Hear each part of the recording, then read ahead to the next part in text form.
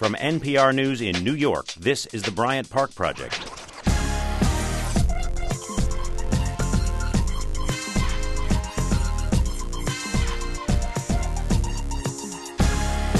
Overlooking historic Bryant Park in Midtown Manhattan, live from the NPR studios, this is the Bryant Park Project from NPR News. News, information, layoffs. I'm Allison Stewart. It is Tuesday, July 22nd, 2008.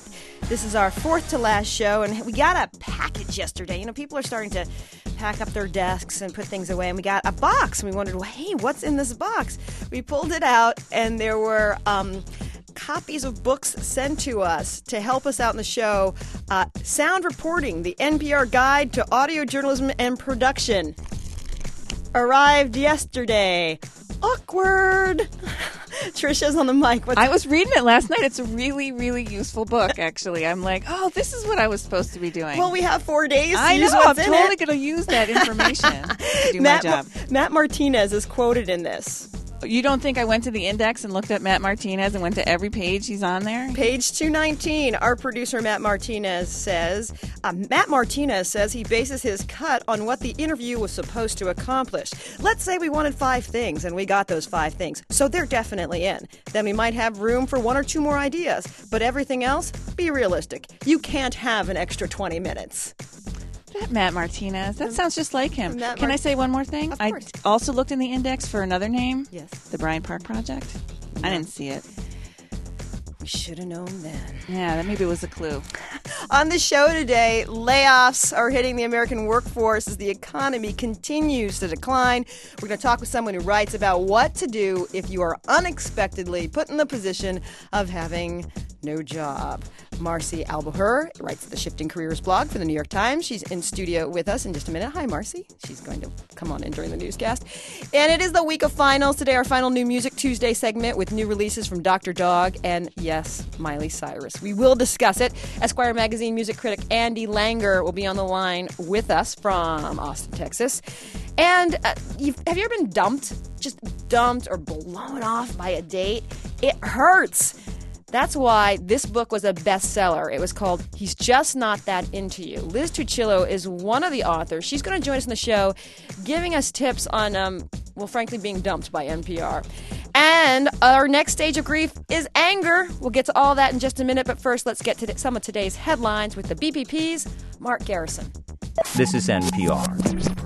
Thank you, Allison. One of the world's most wanted men is under arrest. Bosnian Serb leader Radovan Karadzic evaded capture for 13 years. NPR's Tom Jelton has more. Radovan Karadzic was the president of the Republika Srpska, created as a Serb mini-state inside Bosnia.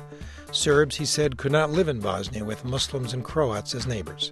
So he led a drive to cleanse the Serb portion of Bosnia of all the non-Serbs. When the people of Sarajevo resisted his demand that it be divided, Karadzic ordered his forces to bombard and isolate the city. That led to a war crime indictment. He was also charged with genocide as a result of the slaughter of Muslims in Srebrenica. A special action team of the security forces in Serbia found and arrested Karadzic yesterday inside Serbia itself. Serbian President Boris Tadic says Karadzic will soon be sent to the International War Crimes Tribunal at The Hague. NPR's Tom Jelton reporting. Bitter enemies will sit together today. The party of Zimbabwe President Robert Mugabe is set to negotiate with the opposition party led by Morgan Tsvangirai. The talks are in South Africa. That country is mediating. The opposition party felt South Africa's president tilted toward Mugabe, but they agreed to join talks once African Union and UN reps were brought in. A new clue in the mysterious double bus explosions in China.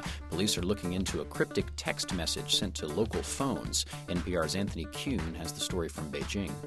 The general mobilization of ants, read the message. I hope citizens receiving this message will not take bus lines 54, 64, and 84 tomorrow morning. Police confirmed the message's contents to local media in southwest Kunming City, and they offered a $1,500 reward to anyone with tips. Police say the blasts were caused by ammonium nitrate-based explosives stashed under bus seats. 14 people were injured, many with shattered eardrums. Authorities have launched an intensive manhunt in Kunming, including checkpoints at airports, bus, and train stations. China says terrorism is the biggest threat to the Olympic Games, now just more than 2 weeks away. But they also face a challenge from domestic unrest. NPR's Anthony Kuhn reporting from Beijing. And that is your news for now. There's more online at npr.org. This is NPR. Yesterday's Atlanta Journal-Constitution paper reported the University of Georgia is getting set for possible layoffs as part of a state-mandated budget cut for all Georgia colleges. The Wall Street Journal reported that Citigroup was set to lay off 10% of its investment banking jobs. Now, with the economy all soft and squishy, very qualified people are being told to hit the road because more money is going out than is coming in. And the way people react to layoffs has been the subject of the New York Times Shifting Careers blog, written by Marcy Albahor, who joins us in studio. Hi, Marcy. Hi, Allison. And obviously we have some interest in this, in this building right now. One of the things about layoffs, which are tough, there's sort of this element of shame. Even though you really didn't do anything wrong, you feel like maybe you have to grovel for a job after a layoff. Can you explain to us how we should handle that and how we should approach a prospective employer after we've been laid off? How do you explain it? Well, first of all, in this economy, I think we're all in a good place if layoffs happen, because when things are so rampant and widespread across all these different industries, I think the shame question shouldn't even enter your head.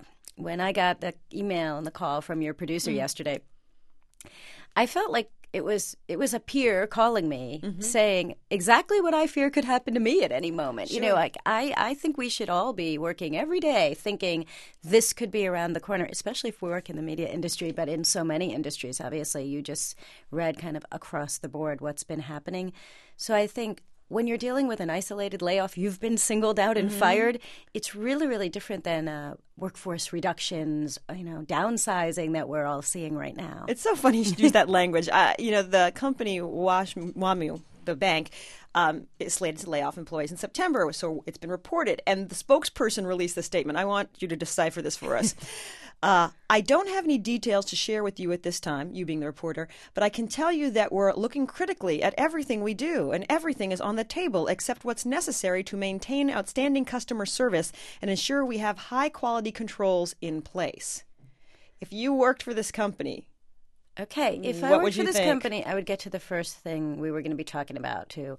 What to do when you smell layoffs in the air, right? Yes. So that's I think before, we talked about what to do when you're laid off, but I actually think we should all be, those of us who haven't gotten notice yet, I think we should all be thinking this could be around the corner. What's some smart things to be doing right now? So fill us in on a couple. Fill us in. Okay. Start getting in touch with people all over your industry, what I call not just the strong ties, but the weak ties also, people you haven't checked in with for a while. Try to take the temperature of what's going on in your industry and other places. People you used to only see at conferences and, the occasional industry gathering, give them a call, see what's going on in their place. That stack of business cards you have in your drawer. That you never filed, you never put in your Outlook, right? Maybe pick them up and shoot that person a note. Yeah, and actually make sure your resume is in order. Make sure you got something kind of presentable to wear if you go out to some important lunches and meetings. And start having those lunches and breakfasts and coffees, even if they're not formal interviews. And I think it's a good time to start doing some formal interviews too. But even if they're not formal interviews, start meeting people in person. Start getting out there. What if you're shy? This is true in all career management stuff. If you're shy, you've got to find the things that work with your personality. So email, online communications, online social networking these days. We can't talk enough about how much happens through LinkedIn and Facebook. And really, you could work on your social networking profile and start connecting around with people. You could be blogging. And when I say blogging, I don't necessarily mean blogging disparagingly about your employer, which is getting some people in trouble these days.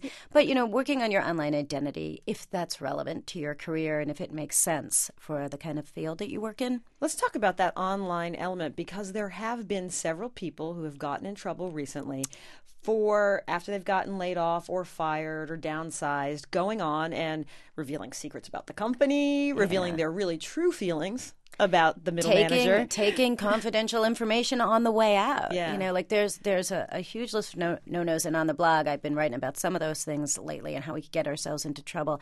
Here's one I didn't write about yet. I got an email forwarded to me by a guy who was fired from Bloomberg News. This email's been making its rounds. I'm surprised I haven't seen anybody written about it. The thing was so profane that I probably couldn't even read to you 2 consecutive lines from the email. And not only was it kind of a torrent of anger against everybody that this person had ever worked with and the management, it described people. It outed them for all kinds of behavior that people didn't know about. It revealed inter-office romances and all kinds of things. This email was sent to hundreds of people, probably like thousands, the entire staff list, and then it was forwarded on for comic effect. Can't imagine this guy is ever going to get another job. But and also legal action, potentially. Exactly. You spoke to a lawyer from Bryant Cave about some of if you go out and vent online, just be prepared. Yeah, and some of it's common sense. Yeah. And really, I think this brings me to this: when you're on your way out, or you're on your way out, the number one best thing to do is to have a graceful exit. Keep your venting to close friends and family and your diary, but do not do that publicly. And in fact, I think you need to do just the opposite. And it may seem a little counterintuitive, but those really wonderful farewell emails you sometimes get from a colleague who's leaving, and usually they're leaving to announce their really cool new position. I think we should be seeing more of those from people who've been laid off, especially in these kinds of non-humiliating experiences where the reason you've been laid off is the economy. And I think what you need to do is compose an email. And some of these should be individual to people that you have close relationships with. I mean, when you're dealing with the closest relationship, sometimes a handwritten note is the best way to do it. But I'm a fan of that. Yeah, I'm a huge fan of that. And it's really memorable today. But we all have like the big cluster of people who are kind of important to our career, who've helped us get to where we are, who are just part of our professional network, and they're going to want to know what happened to us.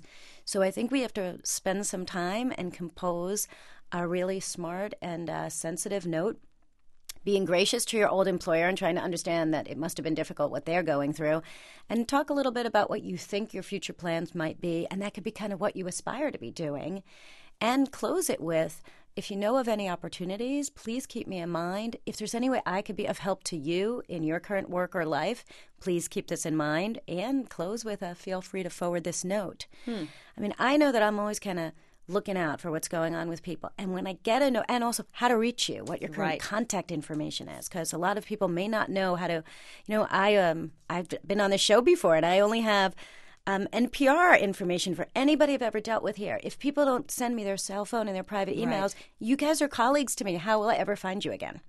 It's interesting that I think a lot of people might think, it's crass to put my information at the bottom of an email. They're going to think I'm begging. But it's practical, and we just have to remember that. It's practical. And this is the other thing you have to realize when you're out there looking is that if someone helps you find an opportunity, you're actually helping that person fill a spot. So when I get these kinds of emails all the time because I'm in kind of the career world, when I get an email like that, I think about it and I think right then and there, is there anyone I could forward this to? And it's the easiest thing for me to do. Can I send this to certain other people I know in that area? Otherwise, I file it away. I update the contact information. I file it away, and I think about when's the next way I could do something for this person. And if I'm close and I have a really positive relationship, I offer to take them out to lunch. So at least you'll get some free lunches. We're talking to Marcy Albahor, who writes the Shifting Careers blog for the New York Times. And let's talk about people who are listening to this and they have a job and they're thinking to themselves, should I have my radar up? What preventative steps can a person take to bolster their chances of, one, not getting laid off, if there's a way in this economy, and two, bouncing back quickly? Yeah, I mean, I have to be honest, I'm not sure how much you can do if you're on a list or if your department is in jeopardy. I'm sure all of you who couldn't have done anything to change your fate here. Everybody was going. So there are situations where you can't do anything, but it isn't a time to slack. Right.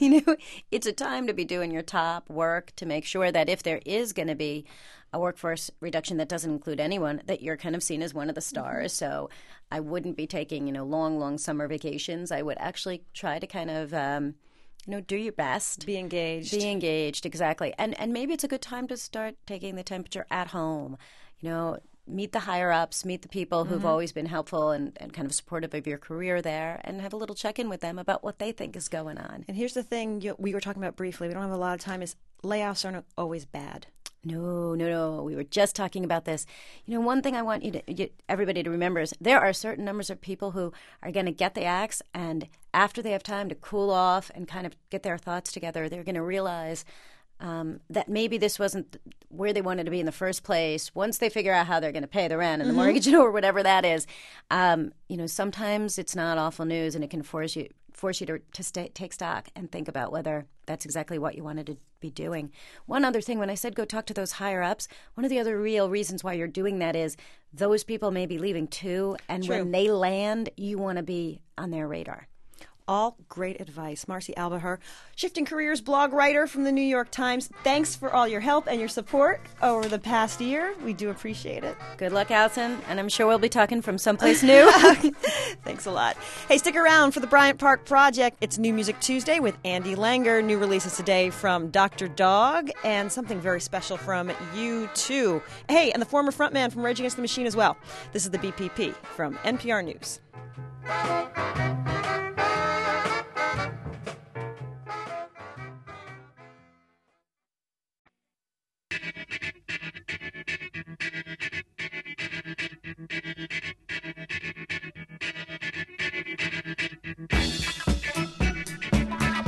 Hey, welcome back to the Bryant Park Project from NPR News. Thank you so much for listening. We are online all the time at npr.org/Bryant Park. I could ramble alone, but it's kind of like playing solitaire. Kind of fun for a while, but wouldn't you like to be in a really good game of gin rummy or poker? No, I like to stay up all night and play solitaire obsessively. Oh, then I could leave, and editor BBB, you can do this by yourself if you like. No, let's hold hands. Let's ramble. Come on. Yes, that is the Bryant Park Project editor, Tricia McKinney. I'm going to go first, okay? Yes. All right. A new angle on the mortgage meltdown. We've seen all kinds of stories about abandoned pets, so sad, about families can't pay their mortgages. This one involves bugs. Apparently, in several counties in Florida, there's been a mosquito outbreak. Enormous amounts of mosquitoes because there are all these abandoned swimming pools. Yeah. Because of foreclosures, nobody's taking care of the pools, rainwater collecting in them. That's a nasty mess. That's a nasty mess. And a new breeding ground for mosquitoes. I'm going to call that one insult to injury. I would agree. Yeah. And scratch and scratchy. And making me possible West Nile. That's, yeah, exactly. A University of Florida professor said that's actually one of the biggest issues. Also what's happening is these abandoned homes, people are leaving boxes, kids' wagons out. Anything that can collect water, those little mosquitoes, they love it. Yeah. So, unintended consequence. Yeah. That's not good. No. I have another home problem in Florida story. I think this one came from Manoli. I don't know why she's finding little stories like this. But so this guy in Silver Spring Shores has been paying rent to somebody who turns out is not his landlord. Oh, no, really? And it's not like he was illegally subletting from this guy. He just this guy was a tenant, and they paid like $800 a month to this guy named Tyrone. Tyrone would come by at the beginning of every month and collect in cash only. Apparently, Tyrone's story to these people was that he had been ripped off in the past, so he had to get his money in cash. But in fact, he did not own the place. The real owner lives in New York and told authorities. Now they're on the hunt for this Tyrone. I wonder if that's his real name. There was a movie about this called The Visitor. Do you remember? No. It came out a couple months ago, and Daniel Holloway said it was a really fine, small indie flick. Oh, yeah. You remember? Yeah. So I actually listened to the show. I really do. It just didn't ring a bell, the name. All right, product placement in movies. We've gotten kind of used to it, even though it's a little bit annoying. Yeah. Especially the movies that go, oh, look, we're doing product placement, and then they collect the money anyway. I can't It's annoying. go a day without this Coca-Cola. It's very obnoxious. We've seen it in TV shows. Now it's starting to appear on some morning news shows. Yeah, this is a slippery slope. It is. Anchors on the Fox affiliates in Vegas, KVVU. Apparently, if you tune in to KVVU in the morning, you will see the anchor sitting there with large iced coffees from McDonald's. Nice. And it's on their desk during the lifestyle segments. And apparently people have noticed that nobody ever drinks the coffee. They just sit there. And the executives say it's part of a 6-month promotion to shore up ad money. We've been talking about the economy not being so great. The ad agency involved said the cups will disappear if KVVU reports something negative about Mickey D, should something bad happen at a McDonald's. Other stations owned by Meredith Broadcasting, there's a CBS affiliate in Hartford doing it, the CBS affiliate in Atlanta as well. And this is a big issue. The FCC is looking into it anyway. And you're a broadcast news professional. Do you know where my mind went? Where? You can tell I've been thinking about money a lot lately. My mind went, well, then why can't I do a commercial? Why is there a middleman? Why is the station getting the money from McDonald's? There's a reason that news people do not do commercials. There is. There are many new reasons. But if you're going to sit there with some sort of product sitting in front of you, why did your station get the money? Well, and I remember... What about Alison Stewart? We worked together at MSNBC, and there, a lot of the writers and producer types, the non-air talent, were actually on the set. And I used to joke, oh, hey, I'm going to go get some Dunkin' Donuts coffee and put it on my desk. And I remember making that joke to a news executive who gave me such a look. I was like, I'm just kidding. I'm just kidding. At MTV, we used to have to, all the rappers wear whoever is sponsoring them, and we'd have to blur it out every time we did, the big swooshes by that certain company. Yep. You want to do this one quickly? Yeah, this is a tough one to do quick, but I will.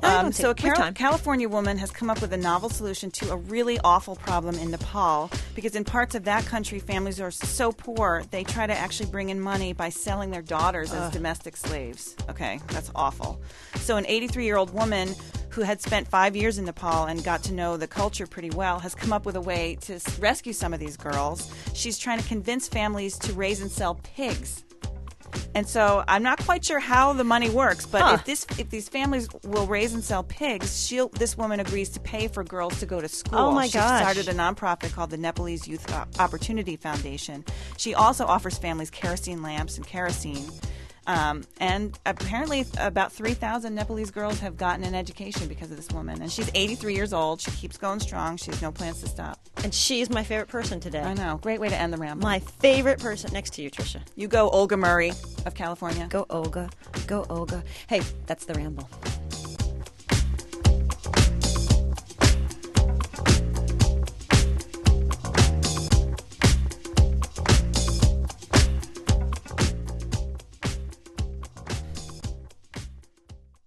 An EP from the MIA frontman of Rage Against the Machine, and a teen queen continues her quest to dominate the globe.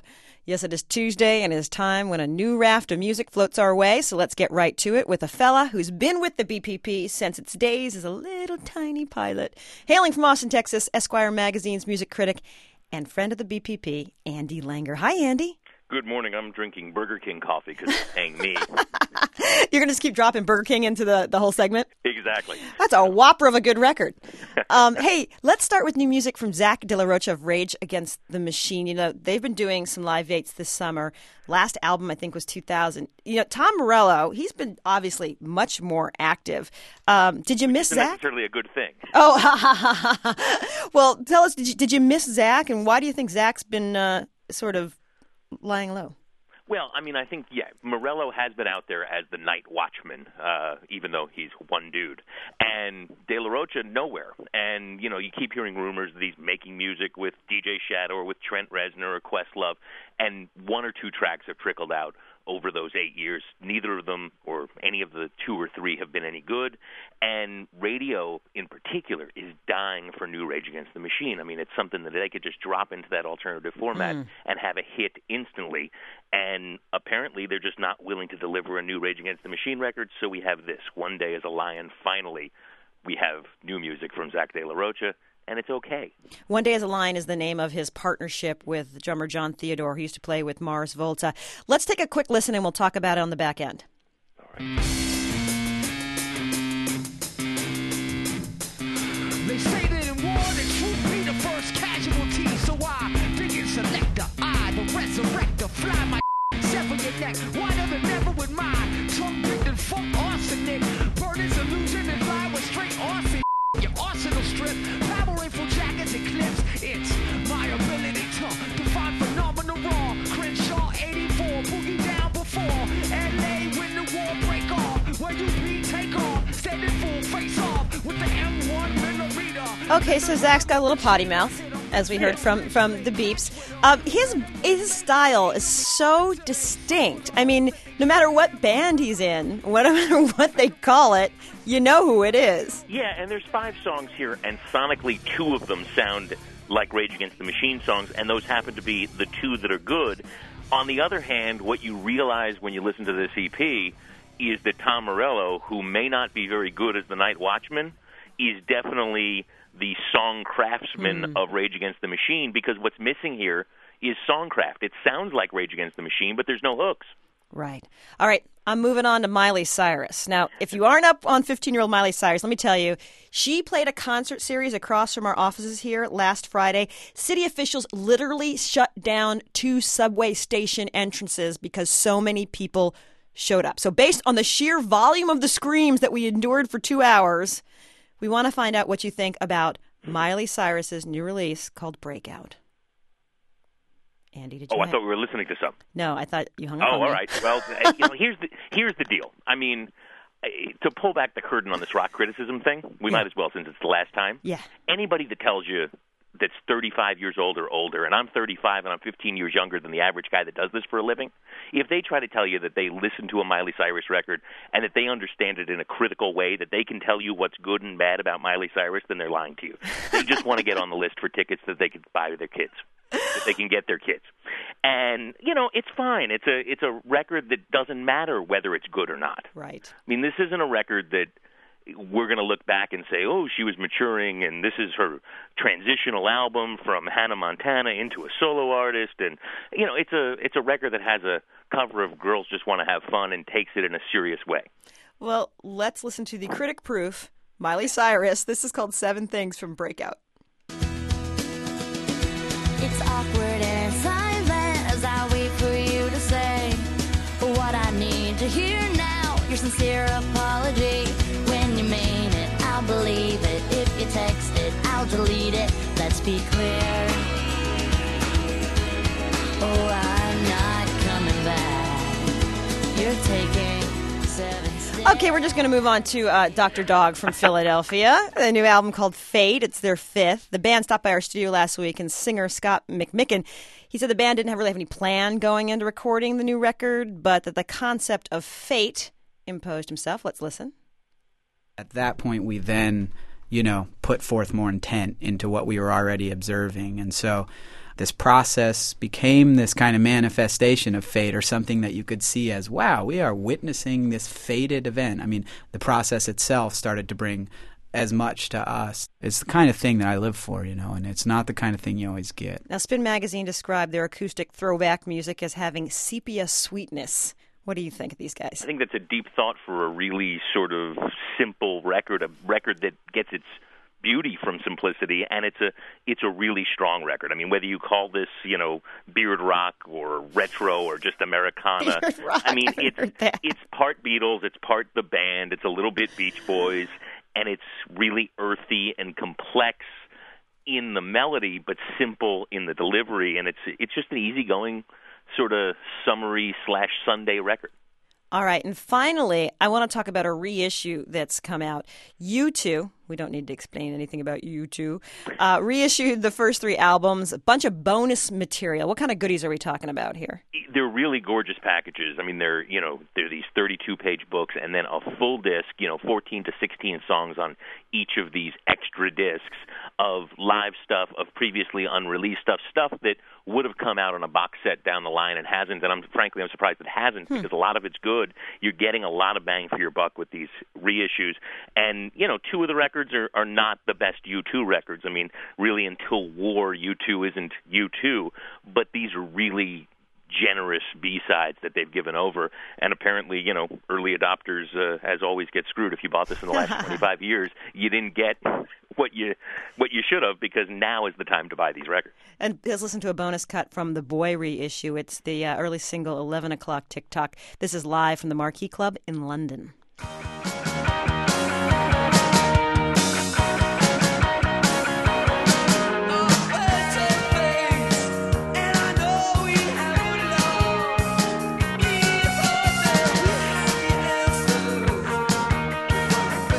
All right, there were different reactions here about to hearing this. Jacob, our director, says it reminds him how far Bono's voice has fallen in the last 28 years.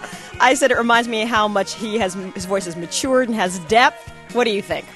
It reminds me of how early they were good. I mean, that's the thing, is that this is a band with such a long career who early on knew what they were before most bands knew what they were, and it's obvious when you listen to these early records. Even if they're not great records, they're records from a band who knew where they were, who they were, earlier than most bands do, and that's how you get to be U2. Andy Langer, music critic from Esquire magazine and very good friend to the BPP. It's been Andy, my pleasure. It has been our pleasure. Thank you so much. All right, thank you. We'll see you down the line. All right, thanks.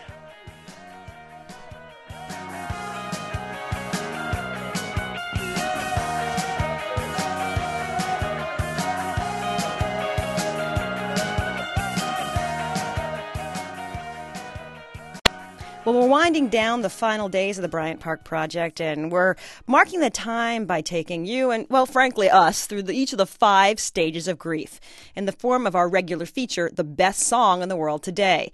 Yesterday, we did Denial. Today, it's Anger. Here with his best song in the world today is producer Dan Pashman. The great preacher William Sloane Coffin said the world needs more anger. But he said anger should be distinguished from bitterness, because anger leads to action, while bitterness leads to apathy. I think that's pretty smart advice. And, you know, Allie, I think I'm a friendly enough kind of guy. You're very friendly. Thank you. But there are times, I will admit, that my temper gets the better of me. I try not to get bitter, which is easier said than done. But there are things that make me angry.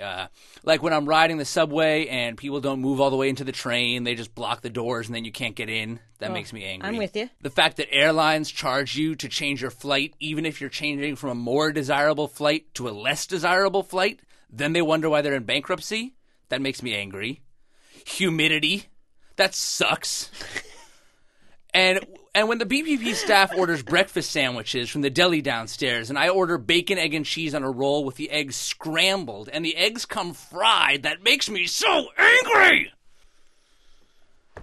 But the truth is, in most diners and delis, fried egg is the standard on an egg-based sandwich. And when there's an established way of doing things, those of us who want to scramble up the status quo often find ourselves fighting an uphill battle. All right, stop what you're doing, because I'm about to ruin the image and the style that you're used to. I look funny, but yo, I'm making money, see? So yo, world, I hope you're ready for me. Now gather round. I'm the new fool in town, and my sound's laid down by the underground. I'll drink a bottle of Hennessy you got on your shelf, so just let me introduce myself. My name is Humpty. Now, I believe that in the future, we'll all eat cheeseburgers with the cheese on the bottom instead of the top, because that puts the cheese closer to your tongue and thus maximizes cheesy goodness. That's how I do it now, of course, but I'm confident society will catch up. Al, you remember that TV show Freaks and Geeks? That show was canceled quickly. Now its creator, Judd Apatow, is the king of Hollywood. Arrested Development got canned. Now it's becoming a movie. Part of the Brilliant But Canceled series. That's right. You know, the great newsman Edward R. Murrow had serious doubts about moving from radio to television. But he overcame those fears. When he advertised his now legendary TV report on Joe McCarthy, CBS wouldn't even let Murrow use the network's logo in the ads. It's true. The idea of a TV news show doing an investigation of one particular U.S. senator was foreign and scary at the time. How weird. Yeah, now clearly CBS and the other networks have come around. 60 Minutes. I'm sorry. You know, but I'll bet Mr. Murrow was pretty angry when CBS made him pay to advertise the program himself. Being misunderstood or not understood makes me angry, too. Now, am I suggesting the BPP is Edward R. Murrow? Hardly. I'll be the first to admit we got plenty of kinks left to work out. Instead, I like to compare us to another great historical figure, someone who wasn't ashamed of being different, who wasn't afraid to take risks, someone who was also ahead of his time. He's the kind of guy who'd use a word that don't mean nothing, like Loop did. And he's the man who sings the song that's my submission for best song in the world today.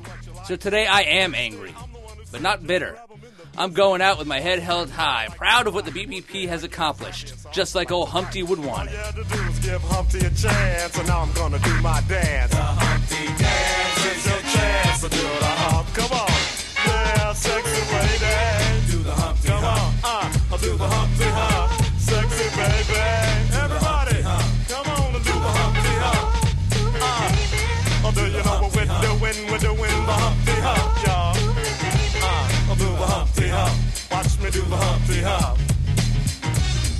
Oh, yeah. That's the break, Let me get a little bit of that bass groove right here. Yeah.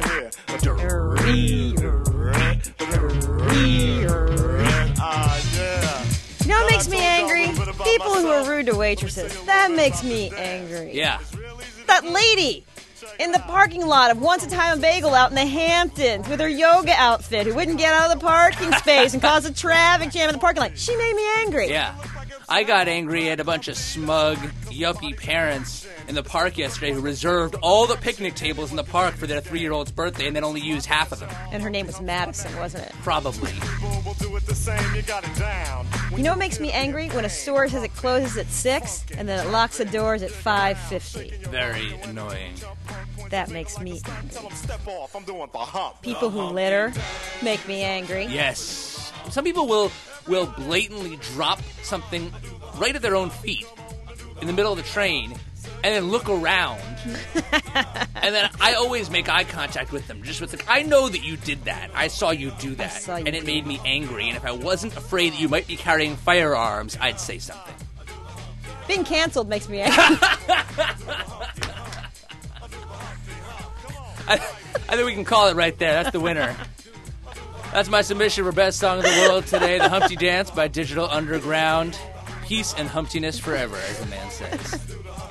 I'm impressed with you, Dan, though. I was expecting a Dr. David Banner moment. You made me a little nervous. I thought your eyes started to turn green, and you were going to say, you won't like me when I'm angry. But right. I thought you were quite subdued. Well, thank you. I try to use my anger for good instead of evil. We'd like to stay on till Friday.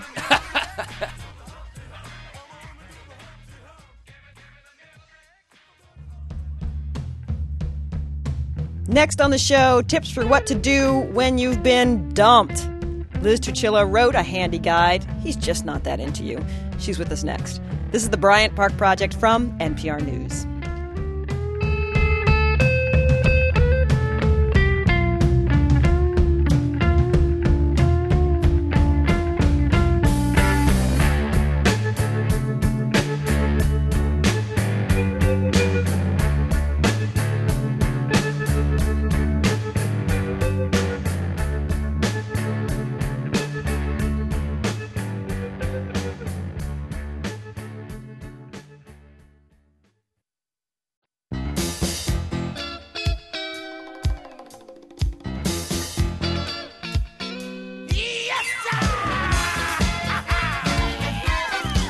Welcome back to the Bryant Park Project from NPR News. We are on digital FM, Sirius Satellite Radio, and online at npr.org/Bryant Park. I'm Allison Stewart, and what to do when your employer is just not that into you. But first, let's get the latest news headlines from the BPP's Mark Garrison. This is NPR. Thank you, Allison. A bizarre attack in Israel today. A tractor driver took his rig on a rampage in Jerusalem. He slammed into a city bus and hit 2 cars before he was shot and killed. The driver wounded at least 2.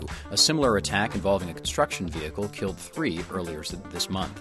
That attack just ahead of Democratic presidential candidate Barack Obama's planned visit to Jerusalem Wednesday. Obama is in Jordan today. He wrapped his visit to Iraq this morning. NPR's Soraya Sarhadi Nelson has the story from Baghdad. The senator spent the night at an American base in the city of Ramadi, 70 miles west of Baghdad. This morning, he's meeting with local Iraqi officials and tribal elders in Ramadi. The city, which is in the western province of Anbar, had long been a focal point for Sunni insurgents fighting American troops. But since last year, when Sunni tribes began aligning themselves with U.S. forces against al-Qaeda in Iraq, the city has largely been calm. The U.S. military considers Ramadi one of its major successes in the war in Iraq. NPR's Soraya Sarhadi Nelson reporting from Baghdad. In the U.S., a possible big break in the salmonella mystery. A Texas plant is recalling all of its fresh peppers after investigators found salmonella on a Mexican-grown jalapeno. Now the question is where it got tainted, on the farm, at the plant, or in transit. More than 1,200 have gotten sick. For now, the advice is to avoid fresh jalapenos or products made with them, like salsa. In Texas and Mexico, they're getting ready for Dolly. That storm should come ashore late tonight or early Wednesday. James Blears has more. The National Hurricane Center in Miami says affected areas could span from Brownsville to Port O'Connor and on to San Luis Pass. The Mexican government's issued a similar warning involving the La Pesca area and northwards up to and including the U.S. border. Weather forecasters say Dolly could drop rainfall of up to 15 inches and produce a flood surge of up to 6 feet. James Blears reporting from Mexico City, and that is your news for now. You can get more online at npr.org. This is NPR. You've heard it before. You've been in a relationship a while, maybe a year or so. You've been having this really good time, or so you think. You think things are going well. And then one day, out of nowhere, your partner dumps you. Boom! Just like that. I mean, you start calling them up afterwards. You're asking, what did I do wrong? Can we get back together? Asking your common friends to help facilitate a meeting. Maybe they'll see the light. It's not happening. He's just not that into you. And we feel your pain. You might say the BPP and NPR cohabitated. We were in this domestic partnership. But then NPR dumped us and told us to be out of the house by Friday. So for some help, we turned to Liz Tuccillo. She's a co-author of the best-selling book, He's Just Not That Into You. She wrote for Sex and the City, has a new novel called How to Be Single. And Liz, since you're basically a relationship aficionado, we thought we'd ask you about some tips for our recent breakup from NPR. How are you? I'm really sorry to hear about that. Yeah. I hope you guys are handling it well. I just hope you're not eating too much or going out drinking too much. Both of those have happened so far, from what I can tell. Sorry. How do we face up to the fact that NPR just wasn't that into us? Well, I think sometimes you just have to really, you shouldn't make excuses for NPR. You should really just, ask what you did wrong. You should just know that sometimes, two people or two companies or two entities just, weren't meant to be. And you have to sort of make peace with that, I think, and just try to move on to the next thing. What's interesting is your book was really about empowerment in a lot of ways. It's something that was referred to as don't waste the pretty. Yes. Can you explain that concept and how it might apply to us? Well, it just means that, all the time that you spend, sitting there wondering what you did wrong, what you could do to get NPR back, what's wrong with you. You could be out there having other people meet you and want you. And so all that time that you're worrying about this other, worrying about NPR, you're wasting your pretty. Or in your guys' case, maybe wasting your smarty. Thank you. Now, the staff submitted questions for you because in your book you have a lot of Q&A between young women who are writing about, this guy, I really liked him, and now he doesn't call me. Here's one. It says, we were effectively in a long-distance relationship with NPR. What could we have done to keep the spark alive? We're in New York, and NPR headquarters are in Washington, D.C. I think that the truth is that many long-distance relationships don't work out because, human beings need to be in contact with each other to remind themselves why they love each other. So perhaps, it's not that there was anything you did wrong. Again, maybe just it was not meant to be because of distance. This is another one from a staff member. They're all anonymous, by the way. Can we still be friends with our exes, NPR's friends, or is that awkward? I think that for a while you should really cut off all communication with NPR and NPR's friends until you feel that you can truly go back to be friends with them without really underneath it wanting them to ask you back. Now, what if I'm getting mixed messages? Your ex says he'll call, he really wants to see me, but he never does. I guess that would be called freelance work. I'm not sure. I think that it's really true in all seriousness.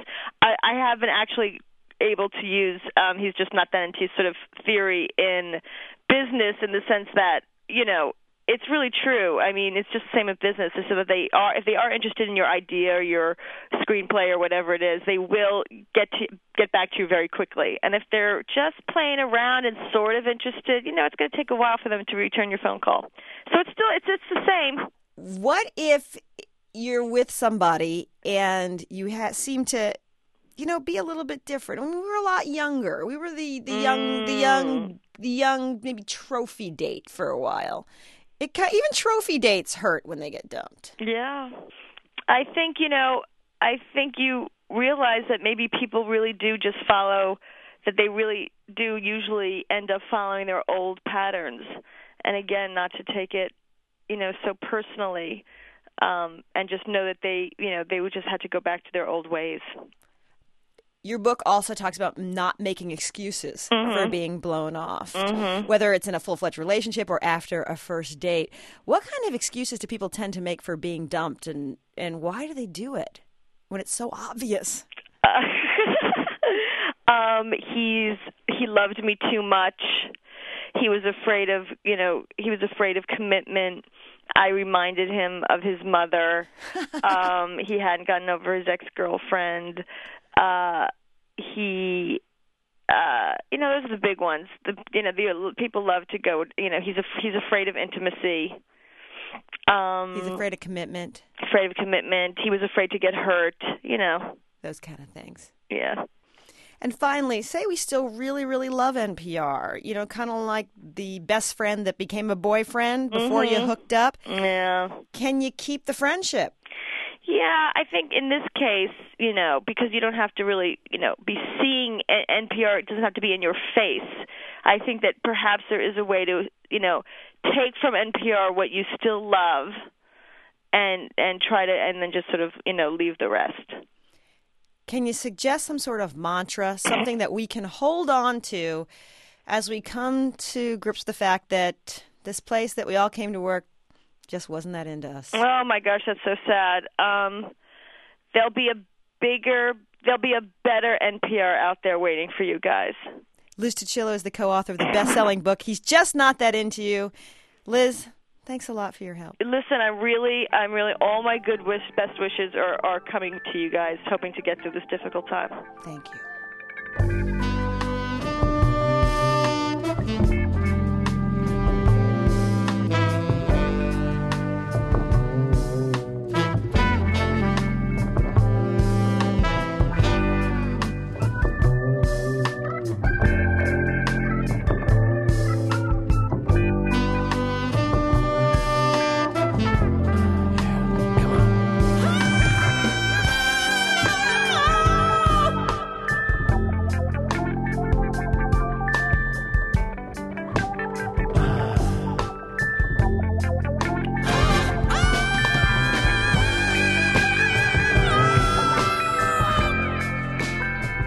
Oh, how much I wish I could tell you what Pashman just said.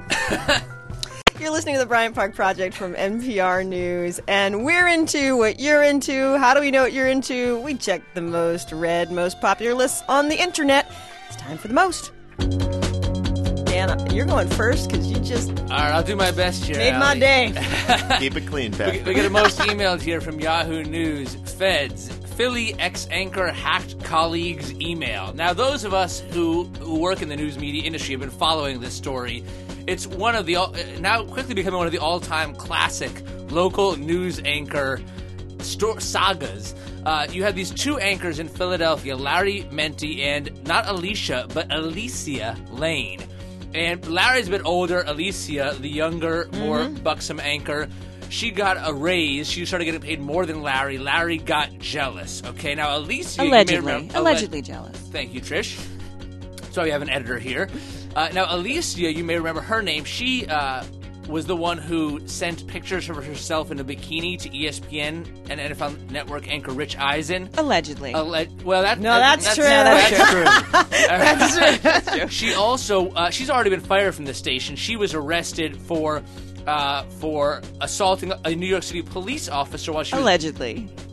Well... Yeah, that's alleged. All right, allegedly. And we actually have a clip here of the news report on WNBC here in New York describing this encounter. She was with this other guy. What's his name, Allie?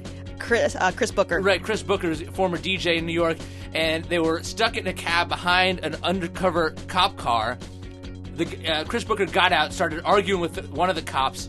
Alicia Lane, got out and started taking pictures of the scene, and the female cop got out, grabbed her wrist, and listen to this news report explaining what happened. Allegedly, Booker got out of the cab and began arguing with the male police officer. Lane began taking pictures. The female police officer grabbed Lane's arm, and then the complaint states Miss Lane shouted, "I don't give a who you are. I'm a reporter, you." Yes, that's, yeah. The double beep is awesome. I know. If I had a nickel for every time Allison Stewart said that to me, I tell you. Yeah, but you love it. Yeah. You asked for it. Well, anyway. Oh, my goodness. There's a new chapter in the story because Larry Menti, the older anchor who had kept his job after Alicia was let go, he has now been arrested. He's under federal investigation for hacking into her email, and apparently having checked her email allegedly about 537 times between January and May alone. So good. Taking the information from her email and leaking it to the press to undermine her. That's that story. This is And they found a picture. No one had known who leaked the picture of her in the bikini that she sent to Rich Eisen. They found a picture of her in the bikini on Larry Menti's computer. Hence my previous allegedly, because I remember that little wrinkle. That's right. In the saga. Wow. So story that keeps on It giving. is so good, you guys. I have been following this on the TV Spy water cooler for months. I feel like this should be a Will Ferrell movie. Could be. Hey, Lauren Silver, you're up. Hey. Hey. This is a cleaner story. Sorry. Oh, I'm leaving.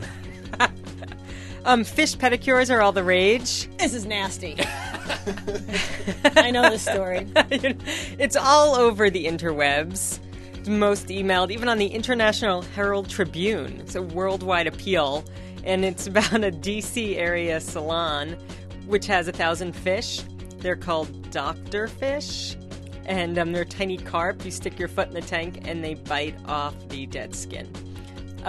Because the water's warm, they're hungry, there's nothing else to Can nibble I say this on. is why people don't swim in lakes and ponds, because they don't like the feeling of fish nipping at their heels? Well, the next time my wife tells me that she wants to go get a mani-pedi, I'll just be like, hey, honey, couldn't you just save a few bucks and go swimming in a lake?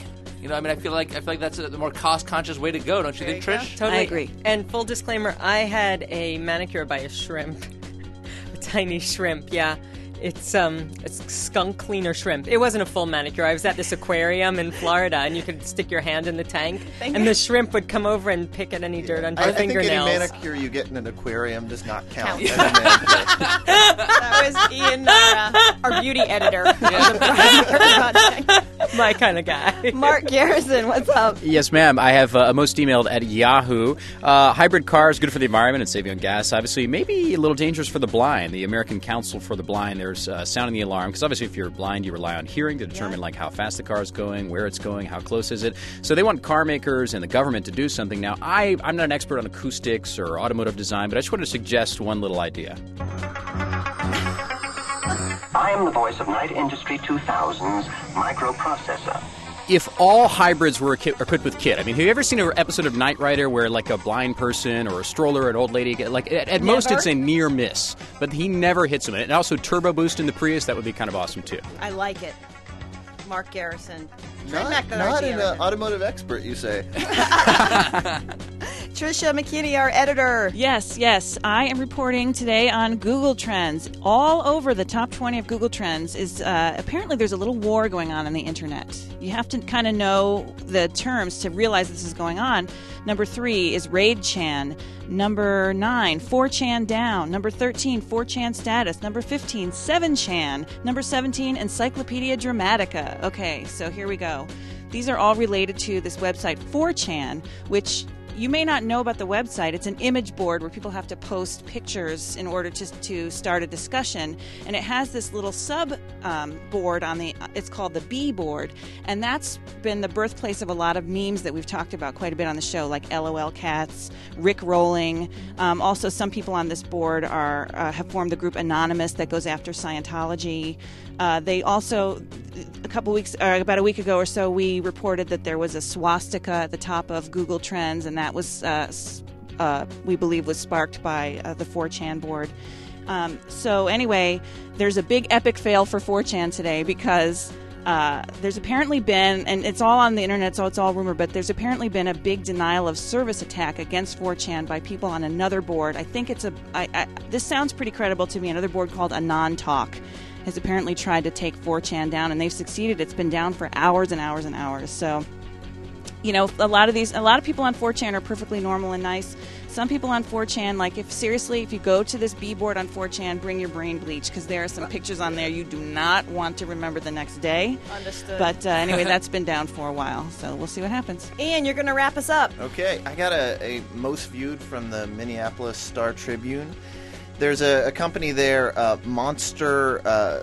They make something called Monster Deer Block, which is a monster deer lick. It's a salt and mineral mixture which attracts deer to your property. Monster Cable, which makes audio cable, had been suing them. It took lawyers, but they've determined that people wouldn't be confused in the marketplace. They wouldn't go in looking for Monster Cable and come home with a deer salt lick. So that suit's been dropped. That's the big story. I looked around for a couple other interesting trademark violations. Did you guys know that a guy named Sam Adams ran for mayor of Portland a couple years back? And he started SamAdamsForMayor.com, and Sam Adams, the beer company, went after him. They thought it was a hoax, and then they figured it out. Also, this breastfeeding activism group made T-shirts that said the other white milk across the chest, and the National Pork Board went after them. Oh. They later apologized. Who? The women or the pork people? The Pork Board. Okay. Glad I didn't get one of those. Yeah. A shower gift. In trouble. Hey, Ian, Dan, Yes. Mark, Trisha, thank you. Later. Bye. Thanks.